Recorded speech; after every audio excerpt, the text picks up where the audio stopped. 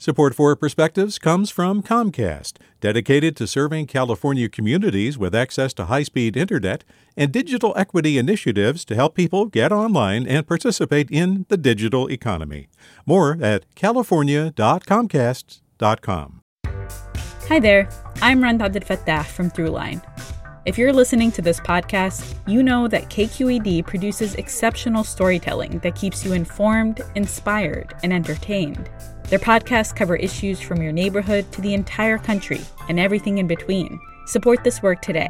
You can help us continue to bring quality podcasts to your ears. Just head to donate.kqed.org/podcast. That's donate.kqed.org/podcast. From KQED. As a last act before a recent move, I baked 2 loaves of Rupmaize. It's basically a Latvian rye bread, but it's much more than that, partly because it's much less. It's essentially rye flour, water, a little yeast, and some sort of yogurt or kefir. Call it turned milk. Mix it up, let the yeast start to do their thing, and then throw in a warm box, call it an oven, to stop the action. You end up with these loaves that are some crazy cross between that hearty bread eaten by dwarves and that ethereal cake of which elves partake.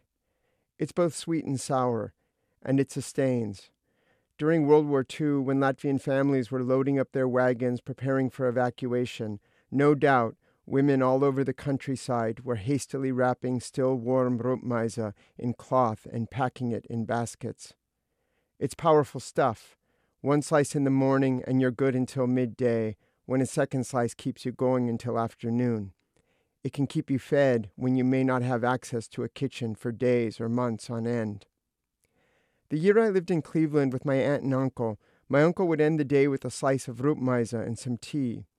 As part of his ritual, he would fill a ceramic mug with deep black tea and would slowly lather a slice of Rupmaize with butter and honey. This was his dessert.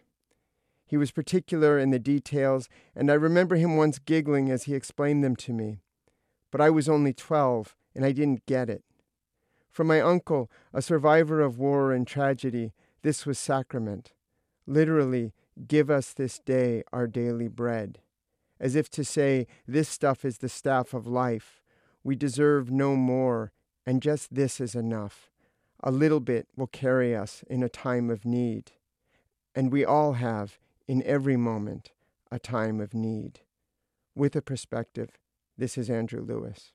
Support for Perspectives comes from Comcast, dedicated to serving California communities with access to high-speed internet and digital equity initiatives to help people get online and participate in the digital economy.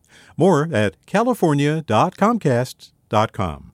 Hey, it's Avery Trufelman, host of Articles of Interest, and I've got to say, I've been a fan of KQED ever since I was a little kid, and I would come out to San Francisco to visit my grandma. It was just what we'd always turn on every time we got in the car, every time we were making dinner and turning on the radio. It was always KQED.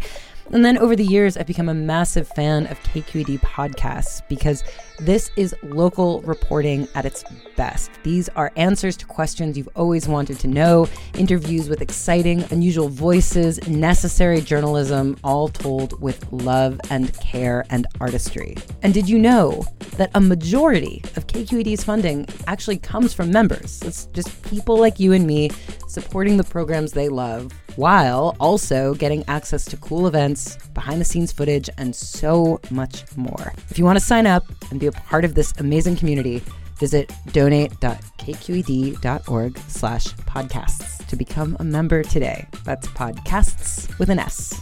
Thank you for listening, and thank you for your support.